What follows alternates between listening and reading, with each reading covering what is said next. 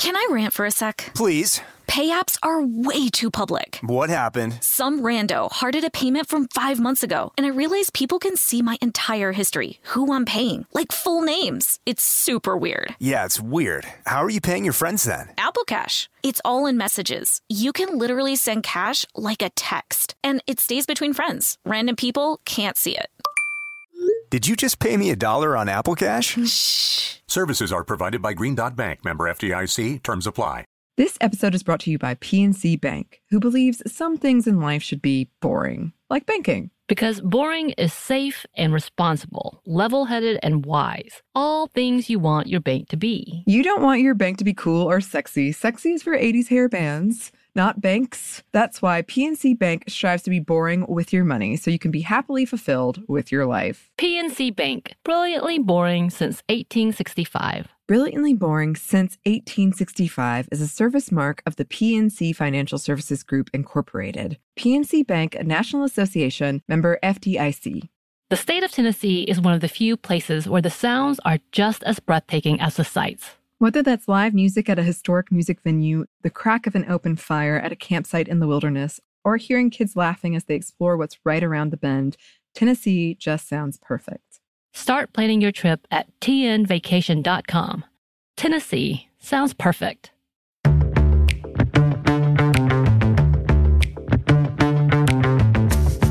Hey, this is Annie, and you're listening to Stuff Mom Never Told You.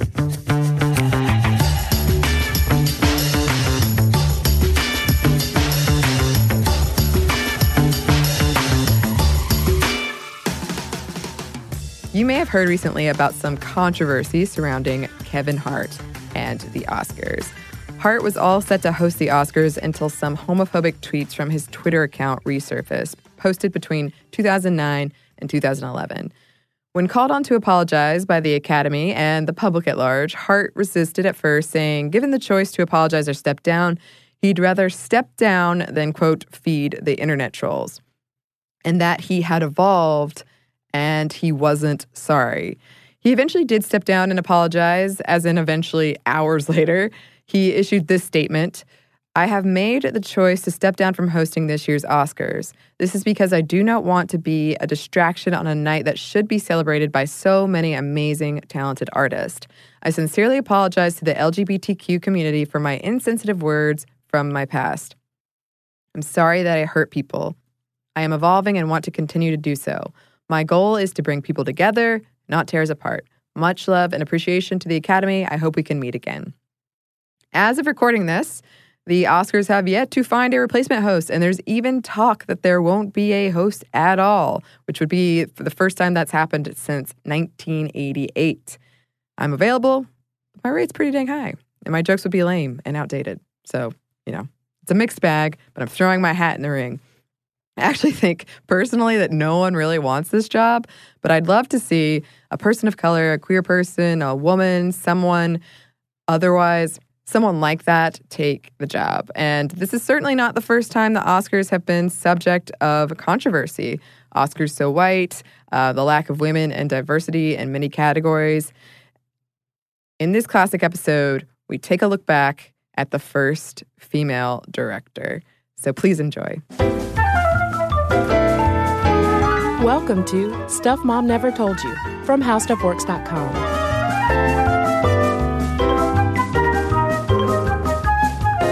Hello and welcome to the podcast. I'm Kristen. And I'm Caroline. And it is Oscar week on the podcast. That's right. Last time we talked about sort of the history and evolution of women in the director's chair. And that was fascinating. We learned so much incredible history that I, frankly, had no idea about. But we also wanted to focus today's episode on those trailblazing, groundbreaking African-American directors who were out there, both who laid the groundwork back 100 years ago, but also the women who are working so hard in the industry today. Yeah, because there was one issue with Monday's episode that came out was that, we were talking about history, but we were also covering 3 white women. And while there are barriers unique to females in particular who want to direct, there are even more barriers in place for women of color who want to direct. And before we get into the rather depressing statistics, to be honest, I just want to establish the fact that, yes, they are out there. They are making their films despite these barriers. And there are names that you should know. And I tweeted a friend of mine, Lauren Shacker, who is in LA, who is a totally badass feminist making films. And I asked her for suggestions of women of color directors we should give shout outs to. And the response from her Twitter followers and other women in Hollywood making films was overwhelming. And these aren't exclusively African-American women in the director's seat, which we're going to focus on in this episode. But just to tee things off, we wanted to share some of the names that we got from Twitter. Yeah, we heard about women like Nima Barnett, Millicent Shelton, Janiza Bravo, Debbie Allen, Mina Shum, Alice Wu, Julie Dash, who we'll talk about more in this episode. Yeah, I got to tell you, Caroline, I had a real celebrity feeling moment on Twitter when Julie Dash retweeted our tweet. I was like, oh my God, are we connected to Julie Dash? And if you don't know who Julie Dash is, you'll understand in a few minutes why that was such a big moment. And that wasn't all. There were even more names. Yeah, like Tanya Wright, Ama Asante, who we're about to mention, Issa Rae, Darnell Martin, Sukyin Lee, and Marta Cunningham, just to mention a few. Yeah, and we're going to gather all of these up into a gallery on StuffMomNeverToldYou.com with links to IMDb pages and films so that if you didn't catch all of those names, don't worry. You will be able to find them on our website. So here's where we get to the not so fun facts that, yes, these women absolutely exist. They're doing incredible work. But in our episode on Monday, we highlighted how there are in Hollywood about 15.24 male directors to every female director. Right, we pointed out that it was 15 men and a set of shins. Yes, the 0.24 shins. But then if you narrow it down to female directors of color, the number gets even tinier. And speaking to The Root, director Ama Asante, and she directed the movie Belle, which I went and saw when it came out in theaters. She pointed out that black women make up just 1% of directors overall. 1%. And consider this, too. In the 90s, only 28 films were directed by black women. 28 feature films, I should say. Only 3 of those were released nationally, and only 1 of those had a major Hollywood release. So when we're talking about barriers in terms of women filmmaking, this is a group that honestly probably faces the most challenges in terms of getting a film made, especially in Hollywood. Yeah, but this doesn't mean that there aren't some amazing women out there, obviously, as we've been trying to establish. You've got women like Maya Angelou, who directed Down in the Delta. She had actually, as we'll talk about earlier, had wanted to direct a previous screenplay that she'd written, but she didn't get the opportunity. You've got Gina Prince Bythewood, who directed Love and Basketball, which was produced by Spike Lee, and Casey Lemons, who directed Eve's Bayou, which is definitely going into my Netflix queue. And then we have Cheryl Dunye, who directed the film Watermelon Woman, and Dunye is actually the first openly gay black female director. And as we'll talk about in more detail in just a minute, the modern history of black women directing films is rather recent. But what a lot of people might not know is that even in those early days of film, there were black female trailblazers like the women we were talking about in Monday's episode, like the Alice Guy Blaches. Mm-hmm. Yeah, and their goal was not only to direct movies, be involved in the film industry, but also to really put forth an effort to present a more accurate portrayal of the lives of African Americans, that they weren't one-dimensional characters who were all servants or maids, that they had just as rich an inner life as any other character on screen. And so a lot of this information is coming from Media Messages, what film, TV, and popular music teach us about race. And we also cannot emphasize enough how great of a resource Columbia University's Women Film Pioneers Project is. It's online, and all of the women we're going to talk about are also profiled over there. And the first one we want to talk about is Tressie Souders, who in 1922, the black press named her the first black woman director with the film A Woman's Error, which was distributed by the Afro-American Film Exhibitors Company based in Kansas City, Missouri. And she also wrote the screenplay. And what's interesting is that profile points out that in the 1921 city directory for Kansas City, Missouri, and if you do any sort of family or history research, you realize how important those city directories are to look back at, but they listed her as a maid. Oh. And so I think it's so interesting also to look at the career path that these women take, and still today that these women take to get behind the camera. But then that leads us to Eloise King Patrick Gist. She was an independent businesswoman who also produced films with her husband. So there's that same husband-wife team connection that we also talked about in the first episode.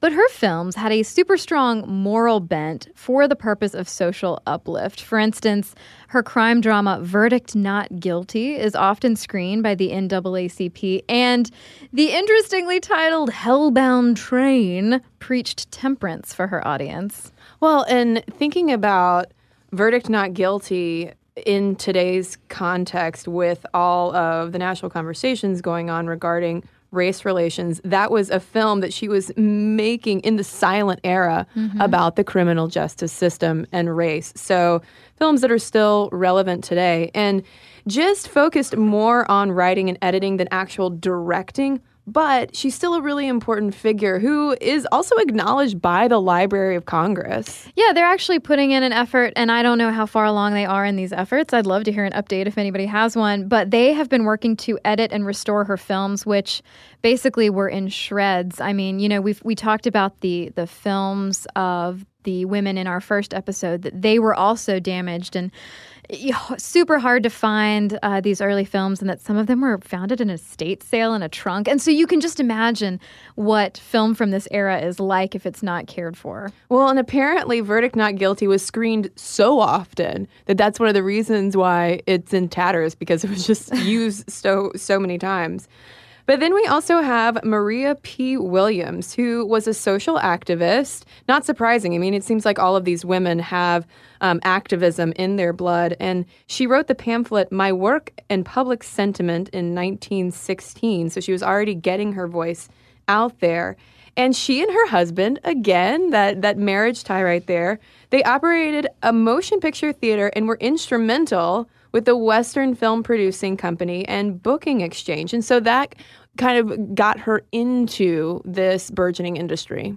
Yeah, and in 1923, she produced, distributed, and acted in her own film, The Flames of Wrath. And so while she isn't explicitly a lady director, she's still an incredibly important figure, and it is important to point out also that the term producer was sort of used ambiguously back in those days. So basically, I think it's fine to count her as a trailblazing filmmaker. Absolutely. I mean, at the time, the Norfolk Journal and Guide hailed her as the first, quote, colored woman film producer in the United States, which clearly was an exciting moment. So we thought it was important to establish that, yes, there is that early history right there. Black women have been working in filmmaking since the beginning of that technology.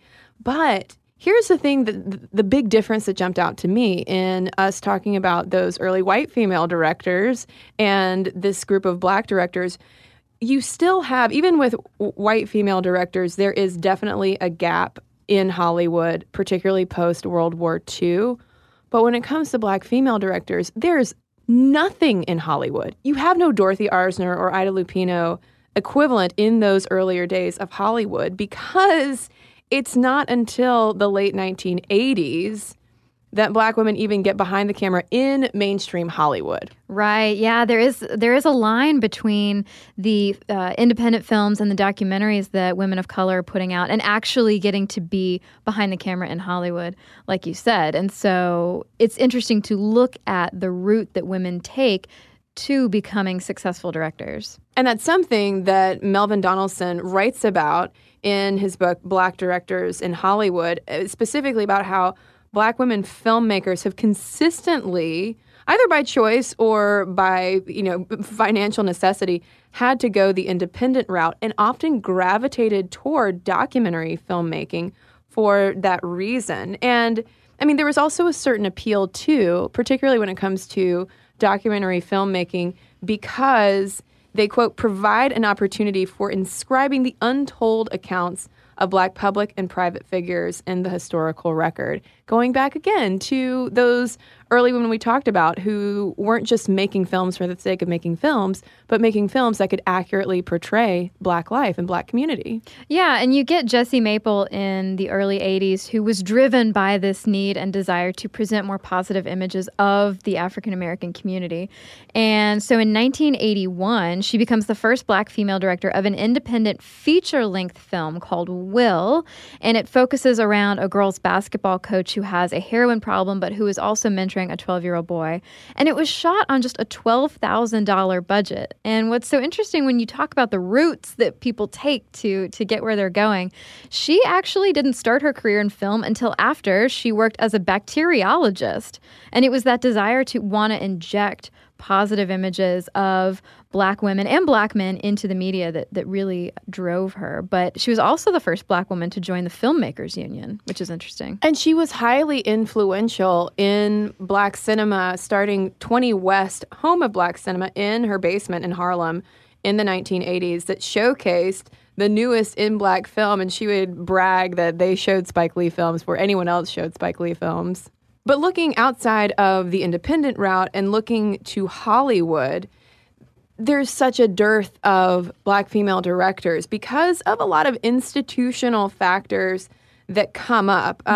Obviously, talented Black female directors exist, but they're likelier to, quote, sidestep the frustrating studio system and complete low-budget projects. Remember, people, it always goes back to the money, but also that's usually the go-to factor in terms of white female directors not getting these larger Hollywood-scale projects. But there's an added wrinkle when it comes to Black female filmmakers that it's the money, but also the content, too, of people being like, well, I don't know if these stories need to be told about these Black communities. Yeah, whether they need to be told or whether they'll translate to a larger audience, a national audience that is white or an international audience that might not catch everything if it's lost in translation. So, yeah. I mean, I'm not saying that. I'm saying that those are a lot of the producers and studio systems concerns. Yeah, that was my impression of the studio system. Talking like this. Very stiff.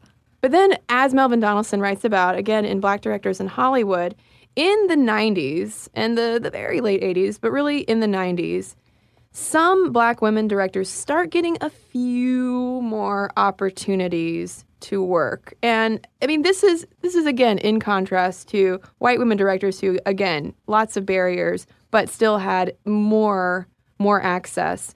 And he attributes it to a few factors.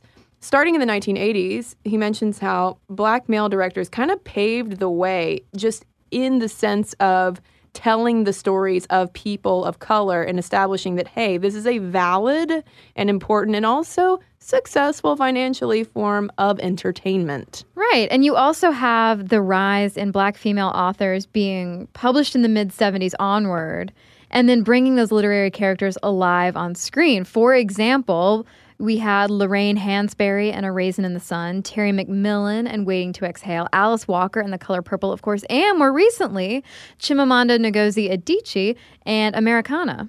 Yeah, which I can't wait to see.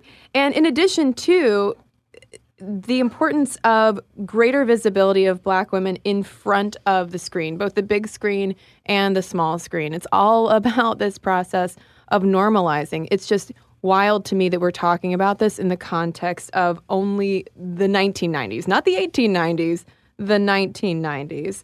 So why don't we talk about some more contemporary trailblazers and women who were breaking through those barriers to make their films? Yeah, well, mentioning Maya Angelou again, she is the first Black woman to have a feature film screenplay produced with 1972's Georgia, Georgia. And she had wanted to direct it, but didn't. And she ended up being unhappy with the final product. And she had to wait to sit in the director's chair until 1998's Down in the Delta. And she has a great quote about hey, books are my world, movies are your world. If I'm doing something that seems odd or wrong, please pull me aside and we'll go for a walk together and you can tell me that way. Yeah, I had fun Google imaging images of Maya Angelou in the director's chair. And it's exactly what you would think it looks like. It's Maya Angelou in a director's chair. She looks like she's having a good time. I didn't realize, though, that she was a director. And also, I mean, the first Black woman to have a feature film screenplay produced. Yeah. Who Who knew? Well, that's why we're here, Kristen. That's why we're talking about this today. Exactly. Hopefully spreading some knowledge. Then there's the amazing Yuzan Palsy. She's the first Black woman to direct a major Hollywood studio feature film, the movie A Dry White Season in 1989. It's about apartheid, and it's starring the A-listers Donald Sutherland, Marlon Brando, and Susan Sarandon. Brando actually came out of retirement to work in this film, and he ended up getting his final Oscar nomination for his role in her film. And Palsy is the only woman to ever direct Marlon Brando, which is pretty interesting. And other moment of celebrity Twitter excitement, she also weighed in on the tweet about women of color directors. She really? Yes. So, I mean, that right there, the fact that she and Julie Dash were hopping on board of this conversation shows just how much activism there still is around this specific issue. And talking again about her route into filmmaking, it started pretty early. She was born on the island of Martinique and made her first film in France at 17. Yeah, and in 1983, her first feature film, Sugarcane Alley, was presented at the Venice Film Festival, and she became the first Black artist to win a César and a Silver Lion Award at Venice. And when it comes to the importance of A Dry White Season, not only was it groundbreaking in the sense of who was making it, but also its content. It helped bring attention to apartheid and genocide happening in South Africa. So, I mean, clearly that just goes to show the importance of getting these new and diverse perspectives because they're the storytellers. Yeah. Well, now let's talk about Julie Dash, who we've mentioned at the top of the podcast. And people are probably like, okay, you've mentioned Julie Dash like 5 times. What is the deal? Why are you so obsessed with Julie Dash?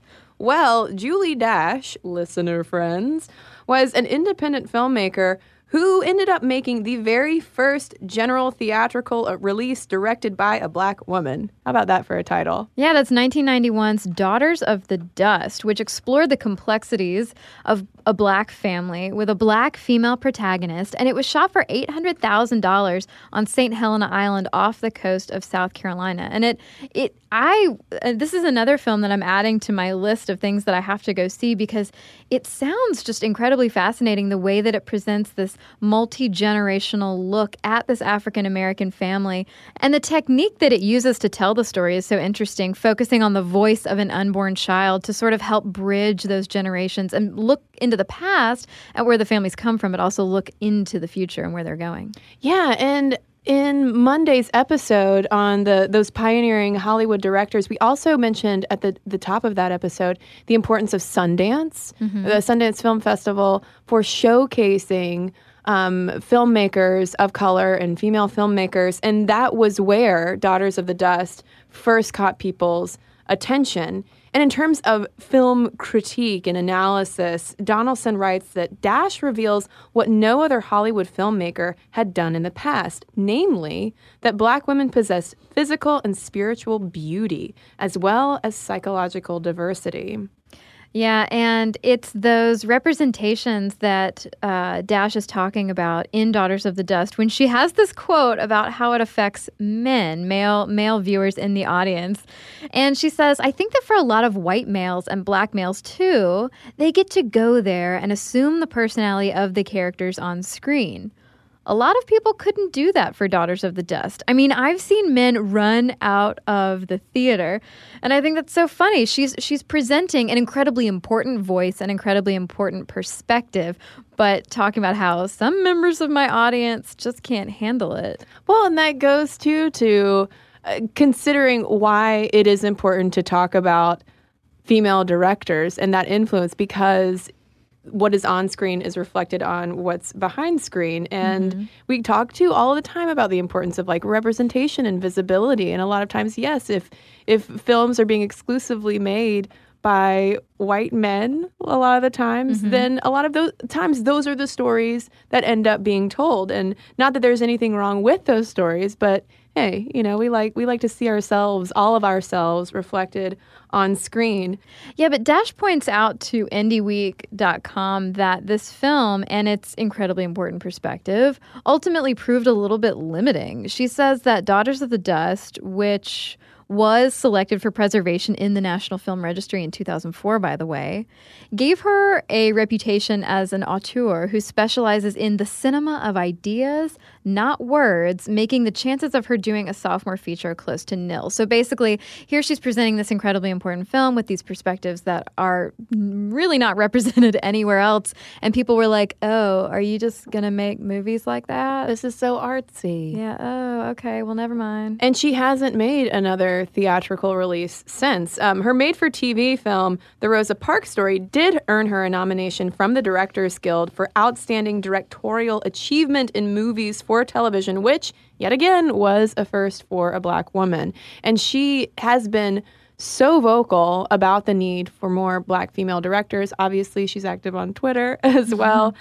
So even though she hasn't yet had that sophomore film after Daughters of the Dust, she has certainly been active. Yeah, absolutely. And then, speaking of firsts, that leads us to Darnell Martin, who was the first Black woman to write and direct for a major studio.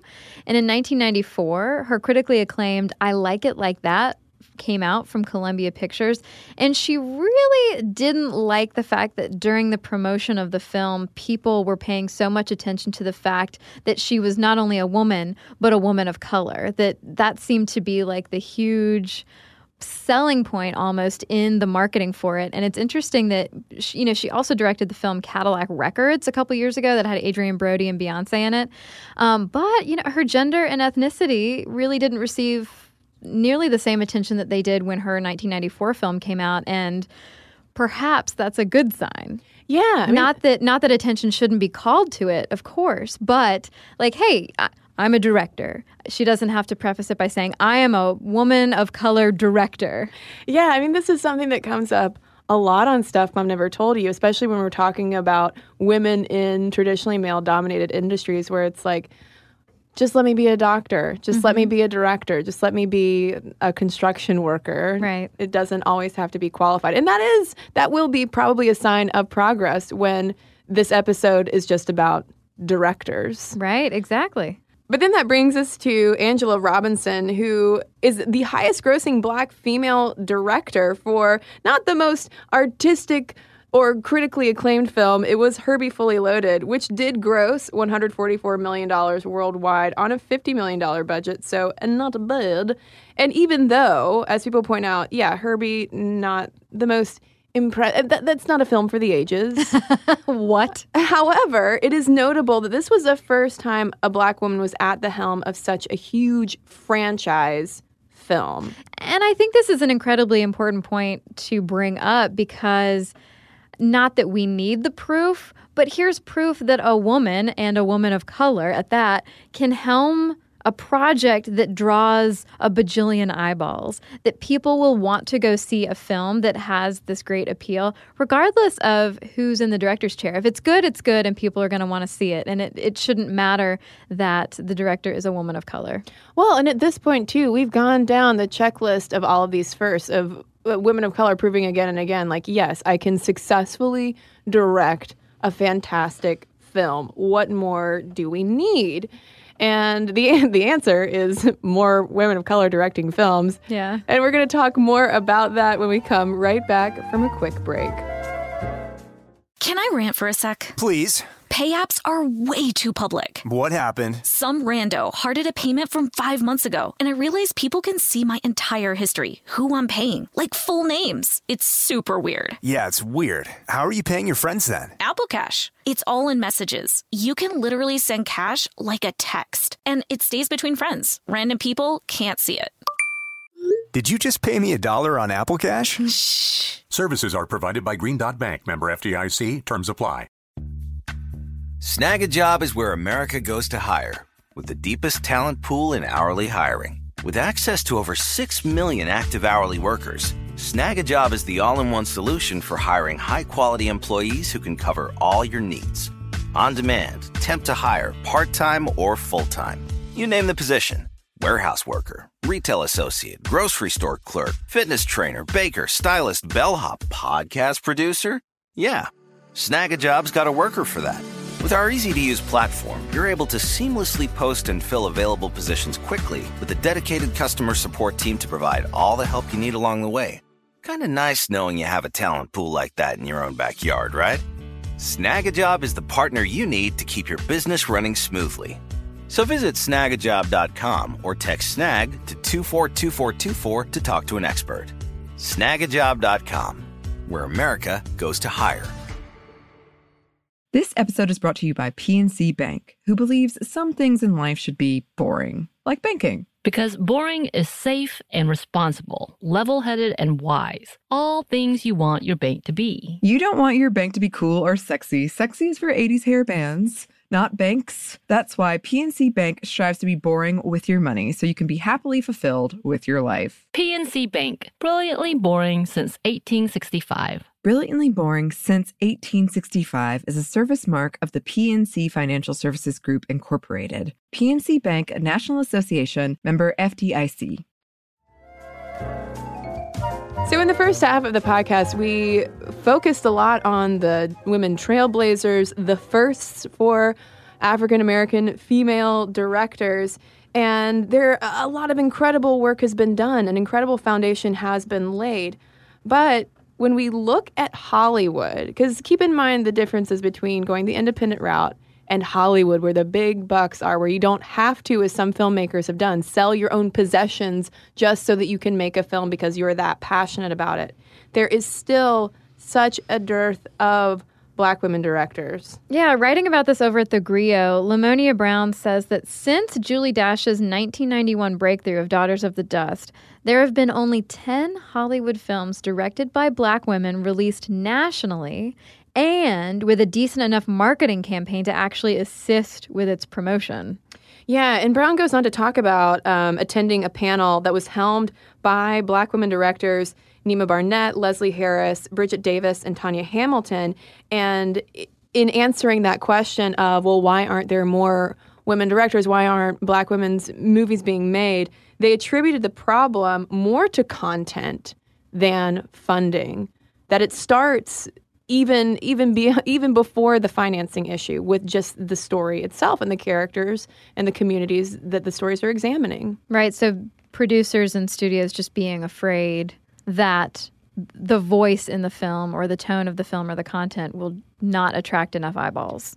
Yeah, if we think that like a female ensemble-led film is considered niche, just take it down a few more notches for that. A film starring maybe a Black female ensemble. They're like, oh, no, not enough people will be interested in that. Certainly there aren't enough people in the world who would be interested in what Black women have to say. And that was something that acclaimed director Dee Reese experienced with her film Pariah, which is about a lesbian sort of coming out process that came out in 2011, which was hailed by people, including Meryl Streep, being like, this woman is incredibly talented. She needs to make more films. But when it comes to Pariah, for instance, it was considered, quote, too Black and too gay for Hollywood financing. Which gets to that content issue of like, ooh, I don't know, two things. We could probably have maybe pretty gay, maybe pretty Black, but both of those, I don't know. Yeah, that's way too niche because we don't have any people like that in the world. Make another Transformers instead. But I think it is important to get back to Julie Dash and her perspective on the whole thing, considering she is such a big advocate and agitator for women of color to get behind the camera. She had a great quote in Indie Week talking about how, hey, there are not enough of us. Let's say that. There are not enough of us working. We exist. We're here. They're here. There are just not enough of us working. We need work and would love to have the same opportunities everyone else has, especially when it comes to telling all kinds of stories, not just stories about African Americans, but all kinds of stories. And that's important, too, to keep in mind. I do think that these women get pigeonholed by their ethnicity, of people thinking, oh, well, you're a black woman, so you're really only going to want to tell stories about other black women, right? When you think about it, I mean, you have white men telling the stories of women of all colors all the time. You know, clearly their gender and race is not inhibiting them in the storytelling process. So it's great that she points that out. Ama Asante, who, side note, won a BAFTA for her debut film, A Way of Life, she was quoted in The Root saying, "We, i.e. black female directors, basically do not register on the scale when it comes to black women. We are under 1% of directors overall. It's tough being a woman of color director because I am neither the color or the shape that some people are comfortable with seeing in their directors. And that makes it hard." Yeah, and I thought she had a really good point beyond the women of color issue, just about femininity and womanhood in general. She says, the fact that I use my femininity as a tool and not a hindrance is not always comfortable to people, to be honest with you, but I believe it's about creating a track record that is undeniable. And so in other words, like, who cares, you know, what I look like? The fact that I am so incredibly capable and I have this particular set of skills means that I can helm a great film, but also tell a great story.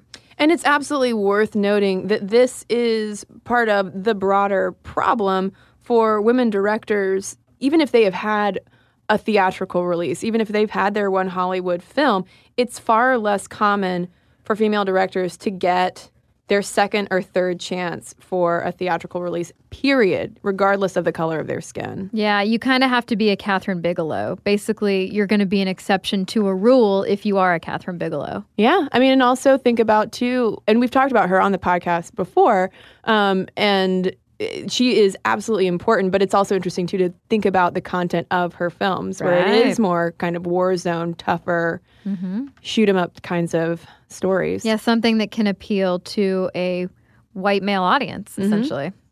But now we got to talk about the game changer. And I have a feeling that podcast listeners have been waiting for us to mention her name since they probably saw the title of this podcast, because, yes, she inspired this whole thing, and she has gotten a lot of conversation started of late about black female directors. And that is the one and only Ava DuVernay. And she became the first black female director nominated for a Golden Globe for Best Director for her film Selma. She was beat by, of course, Richard Linklater for Boyhood. But Spike Lee for his film Do the Right Thing and Steve McQueen for 12 Years a Slave were the only other black directors ever nominated for a Golden Globe. Yeah, and also not bad for someone who is on their third film. And also after making a mid-career switch from being a film publicist to being like, hey, you know what? I want to actually make these films. And she clearly has a knack for it. I mean, Selma is not the first time DuVernay has made headlines. Her second feature, Middle of Nowhere, also attracted rave reviews, also attracted successful sales, and won her the Best Director award at Sundance, which was huge. That was also a first. She was the first black female director to ever snag that award. Yeah, and her first feature film, I Will Follow, came out in 2011. So this is all pretty rapid fire. I mean, she seems to be a prolific filmmaker at this point so far. Her actual directorial debut, however, was a 2008 documentary, This Is the Life. And I think that's interesting. I think that goes back to what we established at the top of the podcast as far as people who have different perspectives, not just women of color directors, but women directors or really any person of color. They almost have to enter certain industries, certain fields through an alternative route in order to get funding or to get the eyeballs on their projects. And so she, like many other women directors of color, started out in the documentary field. I mean, quickly going back, though, to Sundance and the importance of that platform, particularly for filmmakers of color and women filmmakers, so when Julie Dash was bringing Daughters of the Dust to Sundance back in the day, that was when Richard Linklater was bringing Slackers as well. So, I mean, this is clearly, she was up against some tough competition. But then Linklater swoops back in again, beating out DuVernay years down the road for Best Director at the Golden Globes for Boyhood, which is a film I really enjoyed a lot as well. But we're not here to talk about Richard Linklater. And obviously we need to talk about the Oscar snub that everybody's been talking about with DuVernay and her film Selma. She does talk about how this not being nominated for Best Director was something that she expected. She was talking about this with Entertainment Weekly, and, she said it would be lovely. And when it happens to whomever it happens to, it will certainly have meaning. But she knew it wouldn't be her. She says, it's not me being humble, it's math. And so when you look at that math, we have to look at how the nominating branch, the director's nominating branch of the Academy is 91% male and 90% white. Yeah, I mean, directors nominate directors, actors nominate actors. And I mean, and that's, so the cards are kind of stacked against her. I mean, she said outright, she was like, I don't have any allies within that group. That group is outside of my network. And she also, though, did not play politics, publicly bristling at negative critiques of President Johnson's portrayal in Selma, where he is highly resistant to signing the Voting Rights Act. And there was a lot of, grumbling about that. And she came out on Twitter and was like, basically saying this is ridiculous. Historical revisions, just period, happen in any of these kinds of films. But she was getting particularly lambasted for it, and she had nothing to do with it. And there were some members of the Academy of Motion Picture Arts and Science who were like, you know what, I didn't like that. I really didn't like that. She should have played the politics better. Well, speaking of the Academy, they do have their first black female president. Yeah. Cheryl Boone Isaacs. And that, though, did not stop one anonymous Academy member from making a comment to Entertainment Weekly about, quote, it's almost like because she is African American, we should have made her one of our nominees. I think that's racist. Look at what we did with 12 years. And that makes me roll my eyes so hard that they fall out of my head, because there seems to be a really common perception that just because 12 Years a Slave was recognized for the filmmaking and the acting and the directing, that should somehow be enough. Right. And then last year was the year for a black director. Yeah, basically. But also that leads us back to that whole discussion of, but is that the only story that we allow black directors and writers to tell and black actors to portray? Only stories about slavery? What about just modern stories about humanity, and, going back to Julie Dash's film, Daughters of the Dust, there are other stories to tell that aren't just about slavery. And it does seem, though, like DuVernay is taking it completely in stride. First of all, she wasn't expected. If she were even nominated, she knew she was never going to win.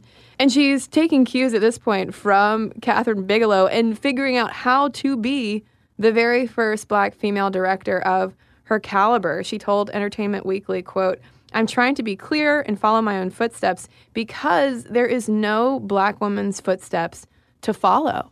So, I mean, she could absolutely be the game changer. I mean, she's not going to stop making films anytime soon. And she's the one. She could be the one. But the problem is, why is there just the one?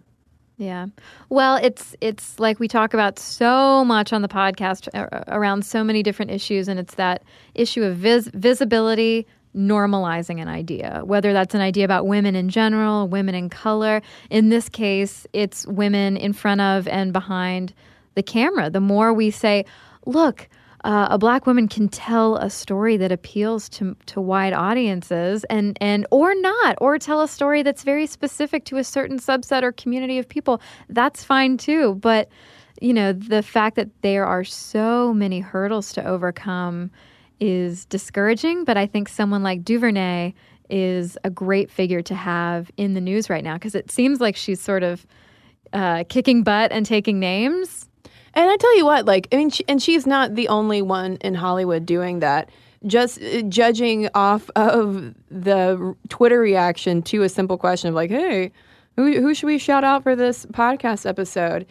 And the enormous response from that, it's clear that these women are, they're not blind to the barriers, but they're working in spite of them, and they're not backing down anytime soon. And they're active and they're vocal and they are banging down the doors. And we're hopefully doing our part to spread the visibility and awareness around that, yeah, they're out there, they're making films, and they're important films to watch and important directors to watch out for. Yeah, so please, listeners, write in and tell us your favorite directors, women of color, anyone who has created films that have meant a lot to you. And we'd also like to hear recommendations along these same lines for films that we should be watching. Some of these movies that were listed in our research I had never heard of but can't wait to watch. So email us. momstuff@howstuffworks.com is our email address. You can also tweet us at momstuffpodcast. And if you're on Twitter and want to stay in the loop on what women of color are up to behind the camera, I highly recommend that you follow the hashtag #KickstartDiversity. And don't forget, you can always message us on Facebook as well. And we've got a couple of messages to share with you right now. Snag a Job is where America goes to hire, with the deepest talent pool in hourly hiring. With access to over 6 million active hourly workers, Snag a Job is the all-in-one solution for hiring high-quality employees who can cover all your needs. On demand, temp to hire, part-time or full-time. You name the position. Warehouse worker, retail associate, grocery store clerk, fitness trainer, baker, stylist, bellhop, podcast producer. Yeah, Snag a Job's got a worker for that. With our easy-to-use platform, you're able to seamlessly post and fill available positions quickly with a dedicated customer support team to provide all the help you need along the way. Kind of nice knowing you have a talent pool like that in your own backyard, right?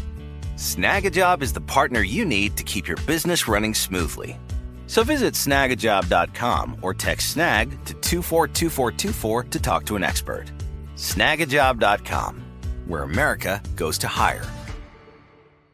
This episode is brought to you by PNC Bank, who believes some things in life should be boring, like banking. Because boring is safe and responsible, level-headed and wise. All things you want your bank to be. You don't want your bank to be cool or sexy. Sexy is for 80s hair bands, not banks. That's why PNC Bank strives to be boring with your money so you can be happily fulfilled with your life. PNC Bank, brilliantly boring since 1865. Brilliantly Boring Since 1865 is a service mark of the PNC Financial Services Group, Incorporated. PNC Bank, a National Association, member FDIC.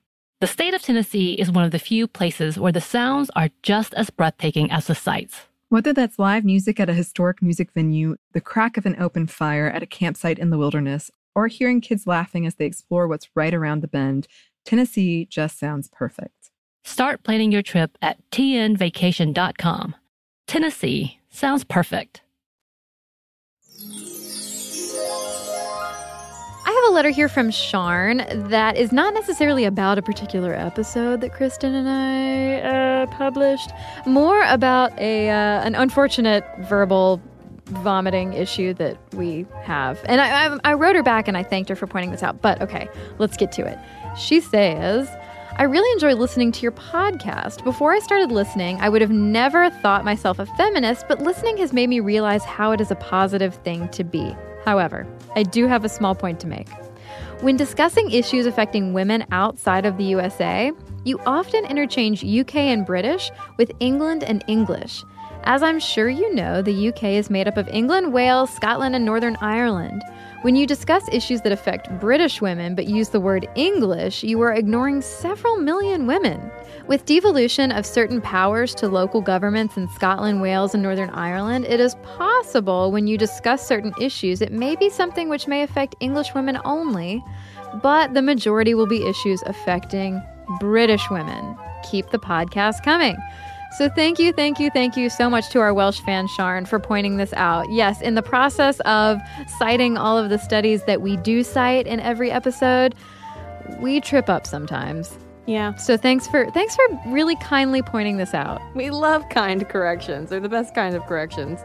I've got a letter here from Mary Rose about our Gay Best Friend episode, which we have been hearing so much about, and these letters are fantastic. Keep them coming. She writes, after listening to your podcast on the Gay Best Friend, I wanted to put my 2 cents in regarding lesbians and friends. In my experience, both myself and most lesbians that I know have straight women as our BFFs. I do have some lesbian friends, but as I imagine happens with straight people, there can be tension there sometimes, which can lead to drama, which is not fun. I know many lesbians do remain friends with their exes, but that's probably a whole other podcast. I also have gay male friends that I enjoy immensely, and a few straight male friends, but my closest friends are straight women. I do think that most lesbians tend to be closer to women overall, regardless if they're gay or straight or somewhere in between. So thanks, Mary Rose, and everybody else who's written into us. momstuff@howstuffworks.com is our email address. And for links to all of our social media, as well as all of our blogs, videos, and podcasts, as well as our list of women of color behind the camera that you should pay attention to, head on over to stuffmomnevertoldyou.com. For more on this and thousands of other topics, visit howstuffworks.com.